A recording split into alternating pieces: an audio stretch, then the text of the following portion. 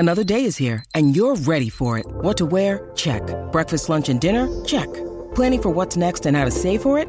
That's where Bank of America can help. For your financial to-dos, Bank of America has experts ready to help get you closer to your goals.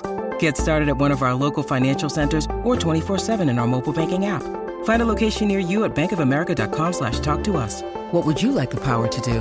Mobile banking requires downloading the app and is only available for select devices. Message and data rates may apply. Bank of America N.A., member FDIC. When you need mealtime inspiration, it's worth shopping Kroger, where you'll find over 30,000 mouth-watering choices that excite your inner foodie. And no matter what tasty choice you make, you'll enjoy our everyday low prices, plus extra ways to save, like digital coupons worth over $600 each week. You can also save up to $1 off per gallon at the pump with fuel points. More savings and more inspiring flavors make shopping Kroger worth it every time. Kroger, fresh for everyone. Fuel restrictions apply.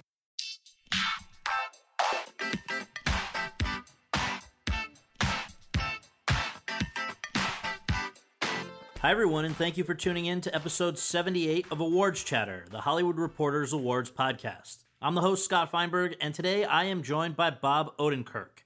He's a Zelig of the comedy world who has, in recent years, reinvented himself as a top dramatic actor as well. He started out as a writer, winning Emmys for his work on both Saturday Night Live and The Ben Stiller Show, also contributing to The Dennis Miller Show and Late Night with Conan O'Brien.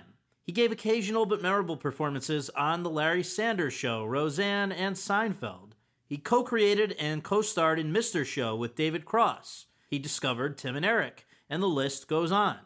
But everything changed in a sense in 2009 when he was tapped by Vince Gilligan to make a guest appearance as the lawyer Saul Goodman, aka Jimmy McGill, on AMC's critically acclaimed and soon-to-be cult favorite, Breaking Bad. His involvement with that show grew by the year, and even when it came to an end, his work with Gilligan did not. As it turned out, Gilligan and Peter Gould wanted to create a spin-off show, a prequel of sorts, named Better Call Saul, in which the backstory of Saul Goodman would be explored. 2 seasons of the show have now aired on AMC, and for his work on each of them, Odenkirk has received an Emmy nomination for Best Actor in a Drama Series. Over the course of our conversation, the 53-year-old opens up about his love of comedy, which first manifested itself at the age of 10 when he began writing sketches, grew at 12 when he first discovered Second City, and led to his first major gig in the comedy world at SNL, where he experienced a series of tumultuous years. He talks about transitioning from a writer into a writer-actor, and now even acting in projects that he had nothing to do with writing, and how that impacts the way he crafts a performance. And he talks about the fateful series of events, starting with Mr. Show, interestingly enough, that led to his casting on Breaking Bad, and then Better Call Saul, and about the acting challenge which he's experienced on both of those shows of playing a character who is playing a character. We talk about all that and much more, so without further ado, let's go to that conversation. Hey, it's Kaylee Cuoco for Priceline. Ready to go to your happy place for a happy price? Well, why didn't you say so? Just download the Priceline app right now and save up to 60% on hotels. So whether it's Cousin Kevin's Kazoo Concert in Kansas City, go Kevin, or Becky's Bachelorette Bash in Bermuda, you never have to miss a trip ever again. So download the Priceline app today. Your savings are waiting.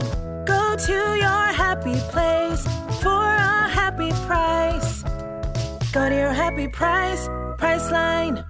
Hello, it is Ryan, and we could all use an extra bright spot in our day, couldn't we? Just to make up for things like sitting in traffic, doing the dishes, counting your steps, you know, all the mundane stuff. That is why I'm such a big fan of Chumba Casino. Chumba Casino has all your favorite social casino-style games that you can play for free anytime, anywhere with daily bonuses. That should brighten your day a little. Actually, a lot. So sign up now at ChumbaCasino.com. That's ChumbaCasino.com. No purchase necessary. VGW Group. Void where prohibited by law. See terms and conditions. 18+. Bob, thanks so much for doing this. Really appreciate it. Thanks for having me. Thanks for giving the show some attention, some love. Of course. There's a lot of great people who work on Better Call Saul. And whenever these awards come up, you know, it's always a weird thing because I'm like most people. I feel like awards is probably a mistake. You know, you can't really compare what people do. Right. I always think when Jon Hamm was not winning, it was like, well, what do you want him to do? His character is emotionally shut down. Right. He can't emote because his character doesn't emote. That's who he's doing a great job of playing a guy who has no access to his emotions. And then they waited until he did. Well, I mean, yeah, that was good. I'm glad he got one. Right, yeah. right. So we always begin just by asking, where were you born and raised? What did your folks do for a living? Oh, I was born in Berwyn, Illinois. Grew up in Naperville most of my life. And my dad worked in a industry we call business forms or whatever. He would make a billing form or whatever for your hospital or company. He was a funny guy. He made jokes all the time, but it was kind of a boring job to describe. But it took some ability as far as like drawing, and it was kind of a challenging thing to do. You can do it on a computer now at home. Right. What he did. Right. And my mom was a housewife, as they say, 7 kids. So there was a lot going on. From reading to prep for this, my sense was there were 2 things that were pretty clear to you from a very young age. First of all, you were interested in comedy, and yes. And secondly, you wanted to get the hell out of like small town. Yeah, I mean, look, the town I grew up in is a really wonderful town. It's actually exploded. It was 20,000 people when we moved there. It's 170,000 now, or maybe more. So it really exploded, but it's a great little town. But, you know, like any teenager, I really was like claustrophobic in that town. And so when I turned about 14, 15, I really wanted to move on. And I got out of there when I was 16. But I go back all the time, still. So to go back to the comedy aspect, though, can you explain how this started? And you mentioned your dad was a funny guy, but where did it come from that you were interested enough at the age of 10 you were starting to write stuff? Yeah, I would go down in my room and write comedy bits. And, you know, look, I don't know. If you try to take the pieces apart and figure out where it started, it's a little challenging. It's just something that you love and you do it. I love Monty Python, which was on Channel 11 in Chicago, the public broadcasting channel. And The Goodies was a show that I also watched that was on Channel 11. And my dad loved comedy too, but he loved stuff that I didn't love. He loved Hee Haw and Benny Hill. Right. But I watched it a little. I mean, you know, I couldn't help it. And I guess I feel like I kind of suffered through those things. But when we got a Panasonic recorder, one of those little cassette recorders, that was the beginning of everything, because you could record yourself and make a little fake commercial or a TV show or something. And I guess a big moment was when you first visited Second City, which you did at it was a huge moment, because that was a neighbor family was going, and they had an extra ticket, and they brought me in. I think I was 12, but I might have been 14. I'm going to do the numbers on that. George Wendt was in the cast. Jim Belushi, Don DePolo was in the cast. He was a famous Second City guy and teacher. I might be mixing up 2 casts here, but I went twice when I was like 12 and 14 or something like that. Anyway, the thing about it was, when you live in a town like Naperville, or when you live far away from Hollywood, you know, you just don't, even if you love writing or comedy or acting, then the part of your understanding that says, well, you could do this for a living and you could work hard at it and make a living at it, be in the business of it, you just don't have that thought, because you've never seen anyone who does it for a living. And so I don't think that's a bad thing. It can be good, but, you know, in order to chase some dream or whatever, you kind of have to believe it's possible. Mm-hmm. It could happen.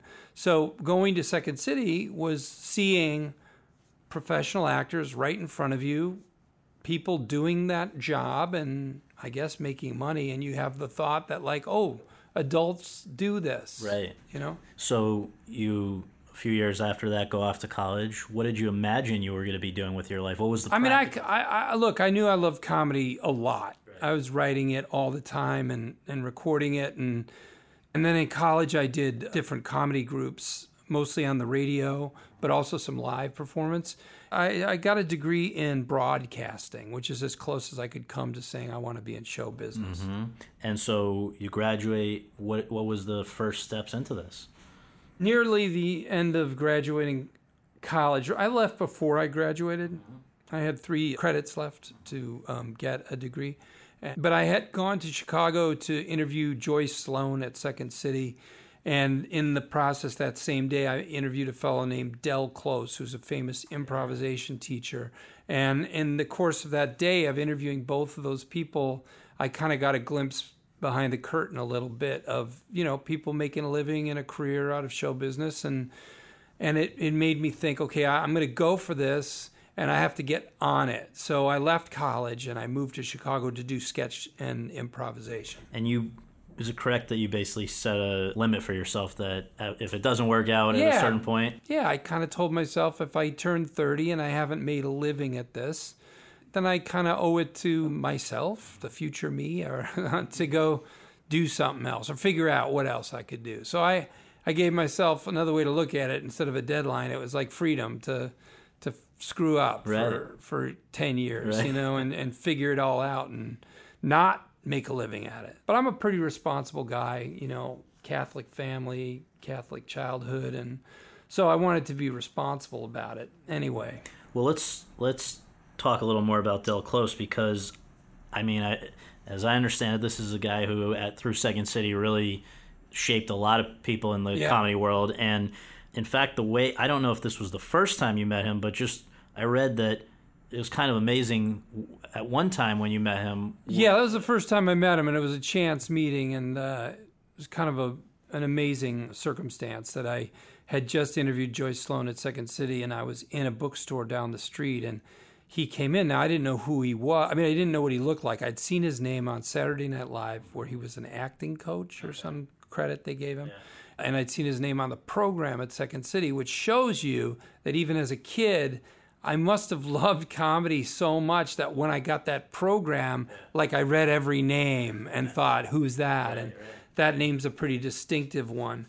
And so it stuck in my head that this was the director. And then I heard the girl at the counter talking to him and calling him Del. And I went up and said, "Are you Del Close?" And he said, "Yes." And I said, "Well, I just interviewed Joyce Sloan. Can I interview you?" And he said, "That's great. This is a perfect day to do it." I had just quit Second City the day before for the final time. He'd quit numerous times before. Yeah, he had a rambunctious life. There's a great book called The Funniest One in the Room by Howard Johnson. And it tells Del's story, which was a really incredible big old mess that's really fun to read, but probably wasn't as much fun to live. Yeah, so I sat with him and interviewed him and recorded it, and I still have most of that recording. That's great. But from his work, and then from the work that he did after that day, which was then he was going out on his own again, from the work he did after that day came Improv Olympic and UCB and all the teaching he did, and the Herald, which is a form that he was developing, at the time. All this comedy and improvisation that sort of has its roots in that guy's brain started sort of the next day after that for him. Well, and so he's very associated with improv. You are now as well. Well, I am, but I was never. There's people. I was in improv because it was close to sketch, right. And that's what I loved. I loved Monty Python, and I loved Credibility Gap, which you should look up if you like sketch. And I love Saturday Night Live and Marty Feldman, and I loved sketch comedy. So the improv is kind of close to that. But I was always writing. And it was a bit secondary for me to do it the improvisation way. So you did not actually perform as a part of Second City initially? The first thing for you was SNL? Most people would kind of make their way through the Second City system, right? You'd audition and you'd get in the touring cast and stuff. But I knew pretty much right away that I couldn't suffer through that long route, that takes years. Right. And I knew that I just wanted to write my own stuff and do it now, this week, this Friday. I'm doing a show next week. That was my life. Right. And that's what I did. So I knew early on, as much as I loved Second City and it was a part of my childhood and it meant so much to me, I was not going to be patient for that. So I just started writing my own stuff and doing it anywhere I could in town. Chicago's a great theater town. It's still a great theater town. There are stages and you can even make a living or make some money, which doesn't need to be a good living at that age. And so then I met Robert Smigel through that work, and Smigel got hired at Saturday Night Live through another friend of ours, Dave Reynolds. and through Franken and Davis. It's it's a typical showbiz story, all these 6 degrees of separation or whatever, 6 degrees of Kevin Bacon or whatever. And so Smigel got hired, and we had been writing sketches together. And so through him, I made inroads at Saturday Night Live. So I went to Saturday Night Live, and after being there for 3 years, my friend Tom Giannis, great sketch director, writer, was put in charge of the Second City Main Stage show, made the director, and he said he wanted me in it. And I had made a few friendships with Joyce Sloan and people at Second City, so they allowed that to happen. I mean, they thought that was kind of neat, actually. Joyce always liked to shake up the cast and put somebody in who, didn't come from the system. Of course, it made everyone mad who was in the cast and everybody who had been waiting in line. And I knew all the guys who'd been waiting in line because I'd started with them. And I liked them. But I kind of bumped them for at least for 2.5 months. So you were there simultaneous to doing SNL? Yes. The last few weeks of that Saturday Night Live season, I would kind of skip out. Second City has improvs every night of the week except for Friday night, when they do 2 shows Friday and 2 shows Saturday, and they skip the improv set Friday night because it's too late and they got to do 2 shows the next night. But I would come home from Saturday Night Live. I did this twice. I would leave after the read-through, fly to Chicago, do the improv set. Totally not supposed to be doing this. And then and do the show through Saturday night, and then fly back to SNL and write Sunday, Monday, and Tuesday. Unbelievable. Now, part of that little story is I wasn't a very important writer at Saturday Night Live. So I wasn't particularly missed, and that's just the truth. I mean, and I knew it at the time. I wasn't that effective at Saturday Night Live as a writer, even though I wrote on a few really great sketches, and I wrote 1 or 2 really great ones. Mostly I was fairly ineffective. I just didn't fit the way things are done there very well. Sort of regimented and... No, I mean, nothing against them. I mean, there's jobs to do at that show. That show owes its audience certain things that I was not going to be helpful with. So when you were there, just to recount a couple of key points for the listeners, I know you often worked with Smigel, but you also Conan O'Brien, who was a young writer there, and I think you were roomies as we shared an office, Conan and I, for 1 year, and Conan and Smigel wrote a lot together. There was 1 year where Greg Daniels was there too. Early on, it was Greg and Conan and Smigel and me who wrote a lot together. Yeah. And in that group, I probably wrote the least of those 4, and I definitely wrote less than Conan and Smigel.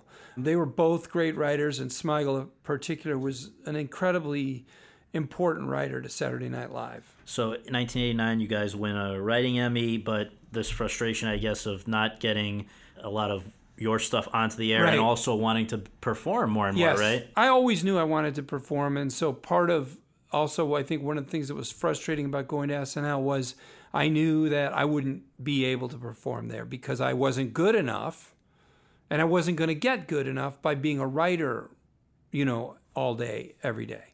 So I kind of was a little frustrated just right off the bat.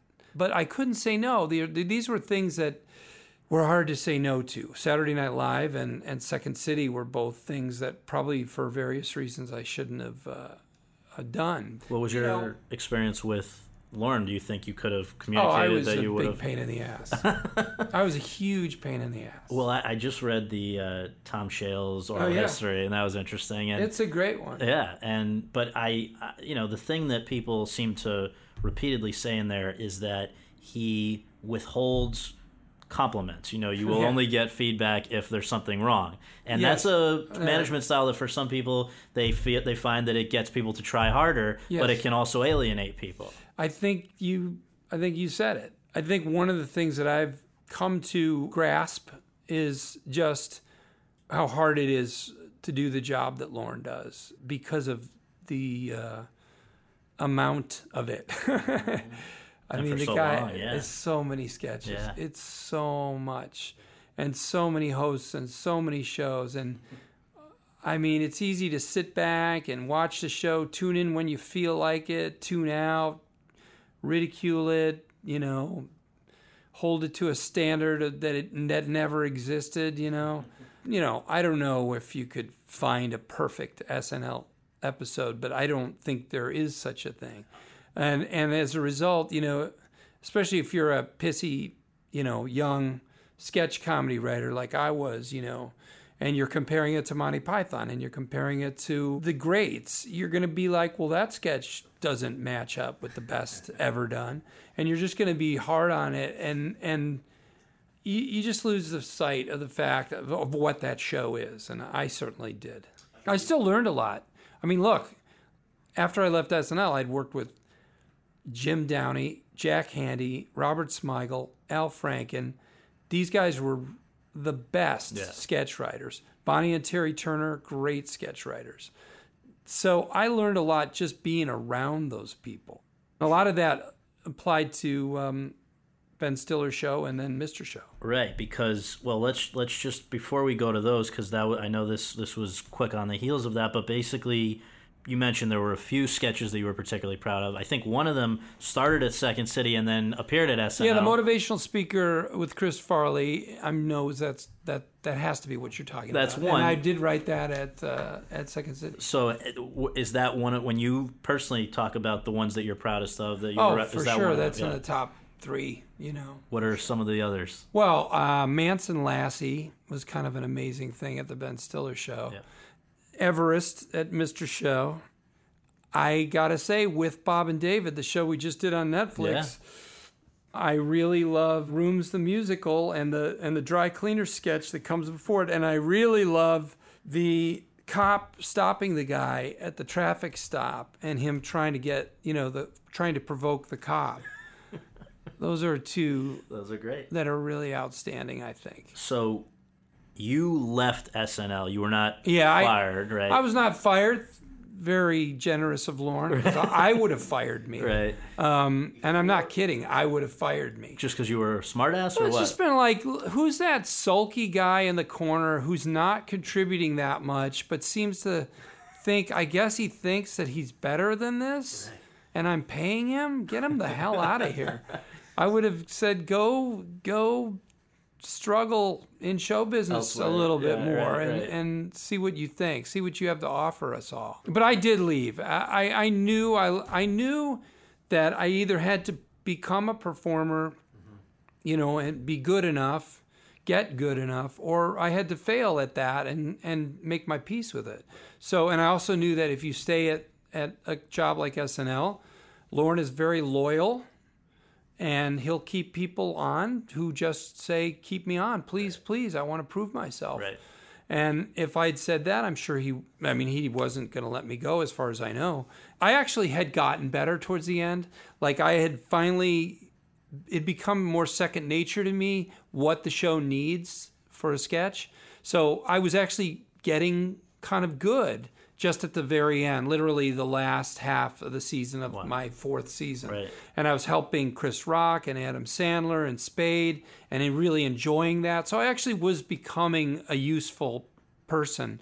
But I just knew I had to go and try to figure out what else I could do with what I wanted. So I guess the next big thing, as you mentioned, was the Ben Stiller show. But in between them, you had a couple of interesting choices to make. And I think one of them, you ended up choosing to write for Get a Life, which was a short-lived thing with Chris I was lucky to get that job. I knew I wanted to, if I could, get a job, keep working, but also have time to perform. So is that why you turned down something else to do that? Well, they were interested in me as a writer for The Simpsons. They didn't offer me a job. I came in and met with Sam Simon and Heidi Perlman. We had a great meeting and they liked my stuff, but I don't know how I knew that it was so much work, how I'd heard that or whatever, but it was animation. It was really hard, and it is really hard. They work very hard over there. And I just thought, well, that's exactly what I can't do. I need time to be able to get on stage and do my little comedy bits. So Get a Life looked like it was a fun show, and I loved the first season of Get a Life so much. Adam Resnick wrote, I think 7 or 8 of the first season's episodes. Great episodes. Marjorie Gross, great writer on the first season of Get a Life. Some great, great comedy writers, and it just had an amazing spirit. I went there. The second season, I think, was probably not to the level of the first season, or maybe, not even near it. But the first season of Get a Life is some of the funniest comedy you'll find anywhere. Well, yeah, Chris Elliott's a funny guy. But super funny. But the Dennis Miller Show was your actual acting kind of debut. Well, yeah, Dennis put me on as a guest, and I did some comedy bit that was like a monologue. I don't even remember what it was, but, Dennis was helpful to me and gave me that chance. And you need that first opportunity to just get in front of the cameras and do something and see how it feels. And maybe that's where Stiller decided to... Well, Ben and I shared an office also at Saturday Night. Oh, really? Yeah.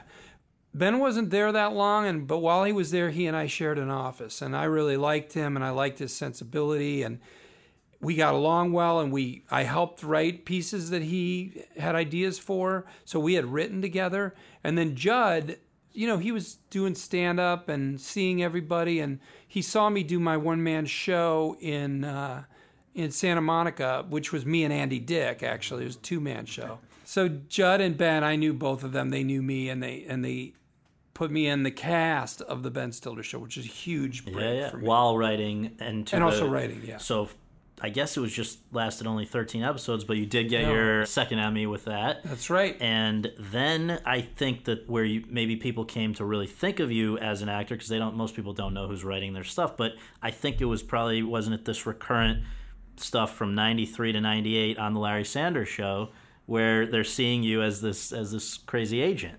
Yeah, Stevie Grant on the Larry Sanders Show, another big break for me from Gary Shandling, who had interacted with us, come on the Ben Stiller Show as a guest, and knew Ben and Judd. And, he really helped me to get that part, and he wanted me to do well and help me do well. Great performers on that show, and a different sort of tone of performing that was closer to kind of a realistic acting than the sketch comedy that I mostly have done. And so, it was a first effort in acting, and you're right. Probably that's where people may have thought, oh, well, maybe this guy can act. And simultaneously still writing with, I guess, when now Conan's got Late Night with Conan. Yeah. I did help out with Late Night with Conan, but I was living in L.A. and I would fax in. Really? Back when there was faxes. Remember faxes? And I would fax comedy bits, yeah. Also during that period, you met somebody who has factored in ever since, who is David Cross. Yeah, David Cross and I met on the Ben Stiller Show, actually, before that. Okay. Yeah, Janine Garofalo was a mutual friend, and she brought David by to play basketball one afternoon because David was visiting, and there was nothing to do in the day. And she said, you like to play basketball? My friend Bob likes to play basketball. I'll bring you over there. And he came over in the afternoon with a basketball. Now, we're not 9 years old here, but you can picture 9-year-olds. Right. And it will express the feelings that David suffered through, which is he came to my screened-in door. I'm inside eating a sandwich. The door's open, just the screen is shut. And he's standing there with Janine, and Janine's like, hey, Bob. And I go, yeah. She goes, my friend David's in from Boston. He wants to play. You want to play basketball? And I go, no, I'm eating. And then they walked away and walked home. Sad. So how did this get rectified to the extent that you guys... Well, then David was on the Ben Stiller Show. Right. And he did a sketch. He offered to do a sketch that was kind of a parody sketch, and I was kind of down on parody, even though I helped with some of them. Right. And I was like, good luck with that. I gave him shit for agreeing to write this parody that they wanted him to write. It was his first week. He was trying to be cooperative. And then he's like, fuck, this guy won't give me a break. And then after the show ended, we saw each other. At the time, there was this great scene happening in L.A., alternative comedy, with kind of monologue-y nights with the Uncabaret, Greg Behrendt, Janine Garofalo, Dana Gould, Patton Oswalt, David Cross, Paul F. Tompkins, Margaret Cho, Kathy Griffin. Wow. An amazing group. And we were seeing each other all the time. And then Dave Rath, a friend of ours who's a manager, started a comedy night, and we both did sketch shows. And I said, David, help me with mine, and I helped him with his. And we connected. At that point, then, we really connected, like, boom. We were writing sketches together, having a great time, and it's been the same ever since. And so Mr. Show came from those collabs. Those Why not shows. just merge our sketch work? Yeah, I mean, I did a sketch show, and then David did one 3 weeks later, and essentially they were Mr. Show, both of them. And this was on HBO, 4 seasons, 30 episodes, introduced a lot of these other young comedians to the general public. Jack Black, Sarah Silverman, on and on. Nominated for multiple writing Emmys, still has a cult following. Didn't quite break through to the mainstream, right? Did not, no. I mean, it was on HBO at a time when HBO's, was an important leader in cable, but it was still, the movies were the number one thing, and their biggest show was Def Comedy Jam. And we also were kind of for a younger audience, and they didn't really play to that age group. If there had been a Comedy Central, maybe it would have belonged there more. But Chris Albrecht and Carolyn Strauss were the executives at HBO who backed us and Chris wanted. had a big comedy background, right? Wasn't he like a doorman somewhere? Yeah, Chris was at the Improv, I guess, doorman there. Yeah. He runs Stars now. And I don't know if you saw the interview he did where he was kind of complaining about the Emmys. Did you see? Oh yeah, I think we did it. I think guys it was did it. I think it's in the Reporter. But I mean, look, if anybody knows, he knows. He worked at the HBO. Right. And he made The Sopranos and Sex and the City happen and all those Emmys. Right. And I guess he said something like, look, it's about money. You got to have the money to back these things. I mean, maybe he's to just some extent, but not. Maybe he's just gotta. He's just, look, it's hard when you're doing your best work, right? And you're proud of everybody who's working, and you're trying to rise above. And in this landscape, I love using that word for the channels on TV. Right, is the landscape, the platform, the landscape is grass and trees. Right. It's not TV shows on Netflix. But anyhow, right. It's just hard to rise above, right? Because there's so much great stuff. It's impossible. We were just saying 130 categories. I mean, what do you or do? whatever. What do you do? I always ask all the, reviewers and critics this. Like, how do you? I mean, you must just decide, like anybody. Look, I'm going to watch more TV than a normal person, but I'm not going to try to watch I'm just going to. There's literally not enough hours in the day to watch everything. And you were talking about Bloodline before we did this interview and how great it is. I haven't had a chance to watch it. You can't see everything. I think from my point of view, you both try to follow the buzz, and when you also what about the Nick?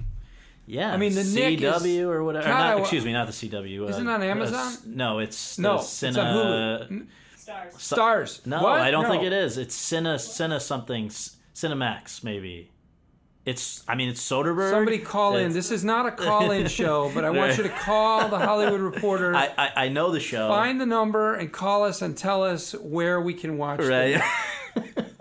Okay, so the thing though that I gather you liked more about Mr. Show than SNL, aside from just generally being able to perform, having total control, and only being censored, I think, once for saying, "Oh, if you love it so much, then why don't you just go fuck the baby?" It's the only time HBO raised an issue. They said, "Could you not say the fuck the baby line?" But generally speaking, the difference that you saw was that on SNL, you can't really perform in the truest sense because you are just on such a time crunch that you're there were a lot of cards. Things that, look, again, Monty Python was my, shining Your star. grail. Yeah, my grail. Absolutely. And the kind of sketches that they did that I loved so much were so well written and so well performed, and they were they were great performances, absolutely, but the idea of the sketch mattered a lot, and executing it really well mattered a lot, and that's what the kind of show I wanted to do. And that we got to do with Mr. Show. We had basically, if you look at our production schedule, we had 3 weeks to make each episode. It's how it broke down if you looked at the whole thing. So, SNL, they have 5 days. We had 3 weeks. That's a lot longer to fix things, rewrite things, shoot things, cut things, rehearse. We rehearsed. We knew our lines. There were no cue cards on Mr. Show because we just didn't need them. We learned our lines because we had time. So is this where you went from being Bob Odenkirk, the huge asshole the- to Bob Odenkirk, self-important? No, well, I mean, but seriously, semi-successful? you were actually now having to act, not perform a sketch. Yeah, listen, I think I did some good acting on Mr. Show, and I would point to things like prenatal pageants, which these were things that were shot on film and played kind of real and needed maybe a little more modulation than a typical comedy sketch could need, or a live comedy sketch would use. So those are good experiences. I really think I learned the most on the Larry Sanders Show. Really? Yeah, because that was a bunch of, high caliber actors playing utterly real, or as close as they could come. Yeah, I mean, Vince Gilligan, a few years into Better Call Saul, actually, because I hesitated to ask him why he ever hired me. I just didn't want to jinx it and have him go, because I liked you in Thumb Wars. And then go, well, that's Steve Odekirk. And then have him go, get the hell out of here. Right. Wrong guy.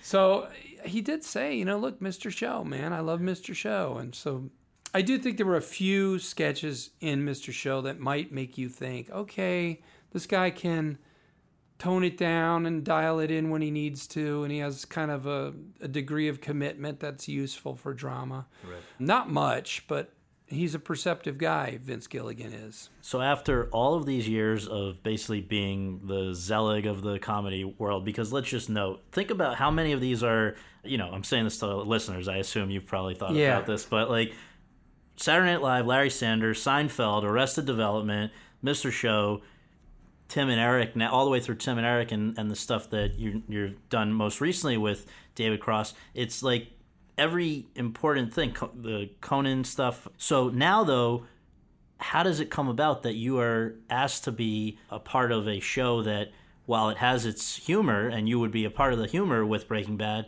it was always regarded as a drama series? Look, it is truly a mystery, even though I did ask Vince, and he said because of Mr. Show, and he didn't go into it. I do think he goes off his instinct on things, and his instinct's pretty goddamn good. I think he examines it pretty hard. He scrutinizes his gut feelings pretty hard. He's not carefree. He just isn't. Yeah, serious guy, he's a very serious dude who sweats everything and everything he puts out. Yeah. On the other hand, he had to be going off his gut on me as an actor. Peter Gould as well, who co-created Better Call Saul, I think was a big part of that decision as well. If I'm remembering it correctly, it was Peter and Vince who both thought I could do this role of Saul Goodman. So they trusted me. I mean, I suppose they were in a place where if I'd done a poor job of it, they could have just had somebody else come in and redo it. Well, because originally was it that you were being brought in for like a day part? No, it was the first thing was they want you for 3 or 4 episodes. Okay. There were 4 episodes left of season 2. They were, in the middle of shooting. The part came up in like 2 weeks, the first acting of it. So we had to make the deal fast and agree to it. There was no audition. And I read it and I thought, my God, they're trusting me with this great part. Really fun. It's funny. Yeah. It's, energetic. It's got this great, funny, cocky energy. And I said, hell yes. But I also thought there was a chance that I would show up and do it and have them go, thanks for trying. We're going to get somebody else. Or kill off the guy. That's not what we were thinking of. Yeah. Or, it was supposed to be 3 or 4 episodes and that was it. So yeah, that was what it was supposed to be. And then you were getting good feedback? And I actually couldn't do 4. So that could have doomed me right there. I could only do 3 because I was doing How I Met Your Mother. Sort of, I had a slightly recurring part on that show. And that 4th episode that they wanted me for, I had already signed up to do How I Met Your Mother. So I could only do 3. Now, the interesting thing there is that 4th episode that I was unavailable for, they invented the character of Mike to do the plot point that they were asking, Saul to provide. This is the Jonathan. So Jonathan's Banks character was created because I had to do How I Met Your Mother. So we have How I Met Your Mother to thank for Jonathan Banks' multi-Emmy nominated. That's right. Right. And then me and Banks and Better Call Saul. Right. And but look, it all goes back to Vince Gilligan and Peter Gould and the degree of care and focus they put into their work. And I think they do watch a performance like whatever I did, Saul, and say, what do we like about this character? What is maybe going on here that's different from what we thought we'd written? Oh, maybe there's a show in this guy because this character's really fun to watch and he's putting up a front, so we don't really know who he is at all. So now we get to invent this whole world of who he might be. Now, would those be actual conversations about how the character? Would you talk to them about how things would change? I was not a part of those conversations. No. And nor do I want to be. Look, I'm a better actor when I'm not directing, when I'm not producing, when I'm not writing. Because if you're a writer and you're acting in it, sketch comedy, there's a lot of room to be a clown and be kind of broad. But if you're trying to dial it in and perform with any degree of sensitivity and focus, like I'm trying to do on Better Call Saul, I don't read a script and I'm not like thinking about all the dead ends in the writing process or all the ways it could have gone or what I think what pipe might be laid here for a later plot point. All I know as an actor is what they wrote and what that monologue is, what those lines are, what those lines are trying to achieve in the moment. And that's all any character should have in their mind as well. I mean, people go through life, they have a plan for their day, they have a plan for their meeting or their interaction with a friend or enemy, and then they get to that moment and they try to deliver, and then it goes haywire, and then they think on their feet and they don't know where they're going to end up. And I like looking at acting as doing that same thing, as playing out life in those moments the same way as best I can. So I don't read ahead, I don't help. And that includes improvising, even though you're well-trained in it, you won't do it, right? Yeah, I don't want to do it. I mean, when I say I don't want to do it, it's not like they come to me and say, please improvise. It's more like when I get the script and I'm looking at a line or you'll get to a line and you might say, that's not how I would say it, or I want to say this here. Occasionally I'll call Vince and Peter and say, could I say this line? Or I really want to express this attitude.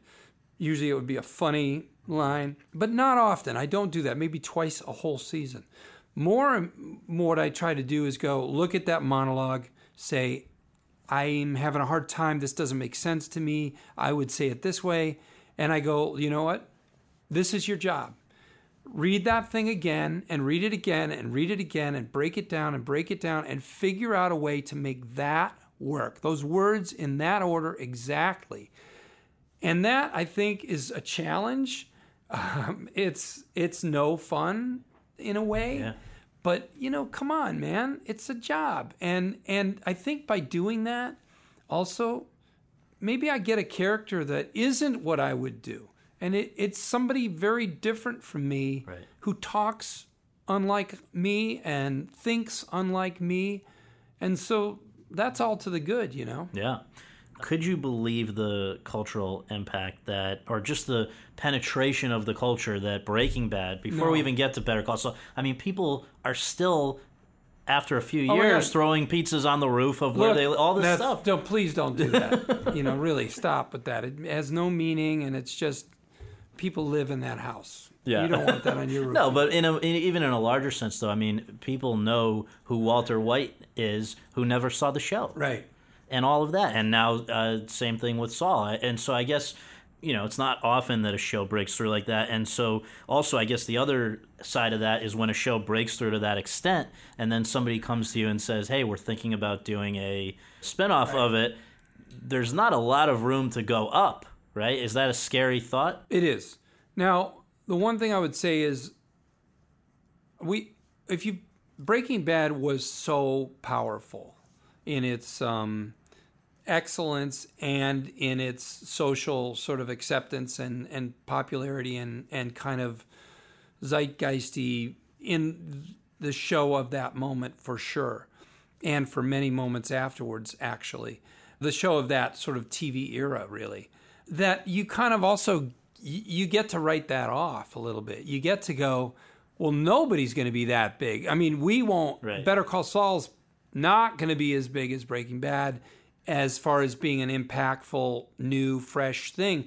I mean, Breaking Bad had that aspect to its success of like, it was the first show that came along when people discovered streaming, discovered binge watching, and it was the perfect show for binge watching and streaming. Totally. So that's never going to happen again because those phenomena exist, right, and they're not going to be new again. So there's a whole aspect to Breaking Bad's massive appeal and success that we don't have to worry about not achieving because no one gets to achieve it. We're not alone in that. And then just the excellence of Breaking Bad and the wonderfulness of it as a piece of work. Yeah, you know, probably there aren't going to be many shows that get there for a while.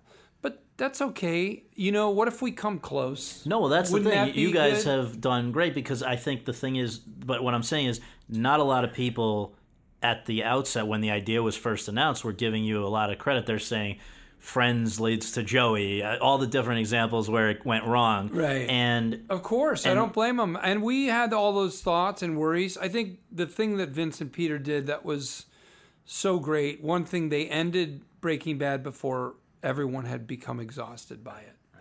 And so there was still energy, residual joy and desire for their writing and their storytelling. And then they came back with a show that was, they didn't lean on Breaking Bad. Like, they didn't keep poking you and going, remember Breaking Bad? Remember? They just went ahead with a fresh character, a fresh set of circumstances. And while there are Breaking Bad characters that come through Better Call Saul's world because it's all set in Albuquerque and a certain time period, they just aren't leaning on that, and they're not constantly waving it in front of your face. And you can see where they really developed and let themselves go down a new road tonally and in every way. And to the audience and the critics' credit, because I really thought no matter how good we do, we could be damned, no matter how good we do. But because it had enough of a fresh vibe to it, and these guys they have such high standards, I think everybody sort of recognized those two things and went, okay, all right, we'll give you a chance here. And for you as an acting challenge, it's got to be an unusual thing where an actor is asked to go back and play somebody who they've already played and show how that person became that person. I mean, that's not a common thing. Did you approach Jimmy differently than you approached Saul? I mean, how do you keep it in your own mind in check? Well, look, you know, Saul, there's a thing that works in my favor and in our favor here, which is that Saul Goodman in Breaking Bad, in the first scene you meet him in, tells Walter White that this is a front. My name is not Saul Goodman. My name is James McGill, and I am putting on a show to get a certain clientele. So he tells the audience through that, and this is not who I am as a real person. And then from that point on, we only see Saul in Breaking Bad, except at the end when he's escaping that world. We only see him when he's at work. And he's doing his character and putting on this front and playing one side of his personality. And so then when you go to make Better Call Saul, you do have a fair amount of freedom to say, well, now who is this guy when he goes home? And I felt the same way as an actor. I felt like, look, I know how he presents himself to the public when he's Saul Goodman, but I also know that you can give me almost anything. He could be almost anybody behind that facade, because even he knows it's a facade. He's choosing to play that person. So it gave us a freedom that maybe when people ask me that question, you're not the first, I did feel that right away. I'm not cornered right here with this guy that I have to be and somehow marry him up with a different guy. He was not that guy he presented himself to be. To begin with. He was a fake to begin with, a fraud. so who he is behind the scenes, we get to make up from nothing. We can decide. Has it helped or hurt you to not have seen the work? Because I understand you do not watch this stuff after it goes to air. Oh, I do. Oh, you do I now? watch it one time, yeah. Okay. Yeah, no, listen, I have to keep track of it. On Breaking Bad, I didn't watch the show for a little while, for the first 2 seasons. Now, look, I watched some of it to get the tone. I had these little kids in my house, and I actually did try to watch it. And the one time I tried to watch it, and anybody who's a parent with little kids knows, kid came running in the room, and, you know what Breaking Bad's like. Like, you want your kid to run in when Right. Gus has got the box cutter out? Somebody's like getting literally like, melted. now I got therapy to pay for. Because I left the TV on. Right. Well, okay, so the last thing really is just if you can give us your state of affairs or state of the union assessment right now, where basically you are, I think for the first time in a major series, the solo leading man. You are now a 2-time Best Actor in a drama series. You've reunited with David Cross for this Netflix program for 30-minute episodes. Yeah. And we were just talking earlier about the fact that at some point in the not-too-distant future, I guess we'll see you as David Carr in the miniseries adaptation of his memoir, The Night of the Gun. So just, I mean, if we had sat down and spoken when you were first approached by Vince Gilligan to come in for 3 episodes or 4 episodes and play Saul Goodman on Breaking Bad, could you ever have imagined that we would then potentially end up in a situation like this where it seems like it's going about as well as you could hope? Yeah, never. I mean, the only thing that makes me think about is when I performed in sketch comedy, which I did for most of my career, I often thought, I enjoy performing this. I love to write it. But these other performers are more fun to watch than me.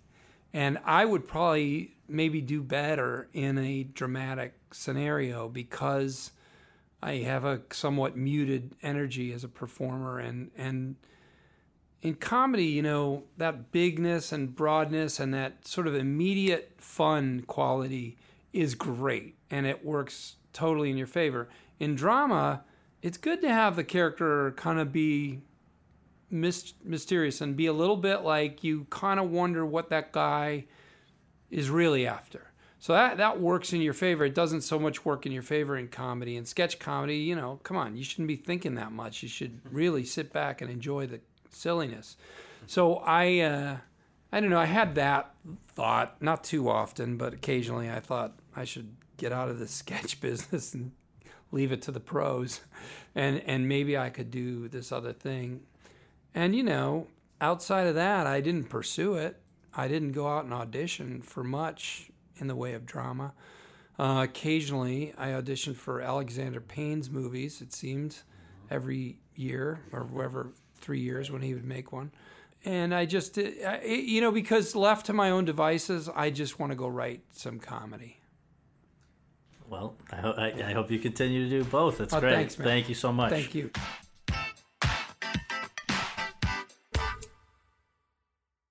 Lucky Land Casino, asking people, what's the weirdest place you've gotten lucky? Lucky? In line at the deli, I guess? Aha, in my dentist's office.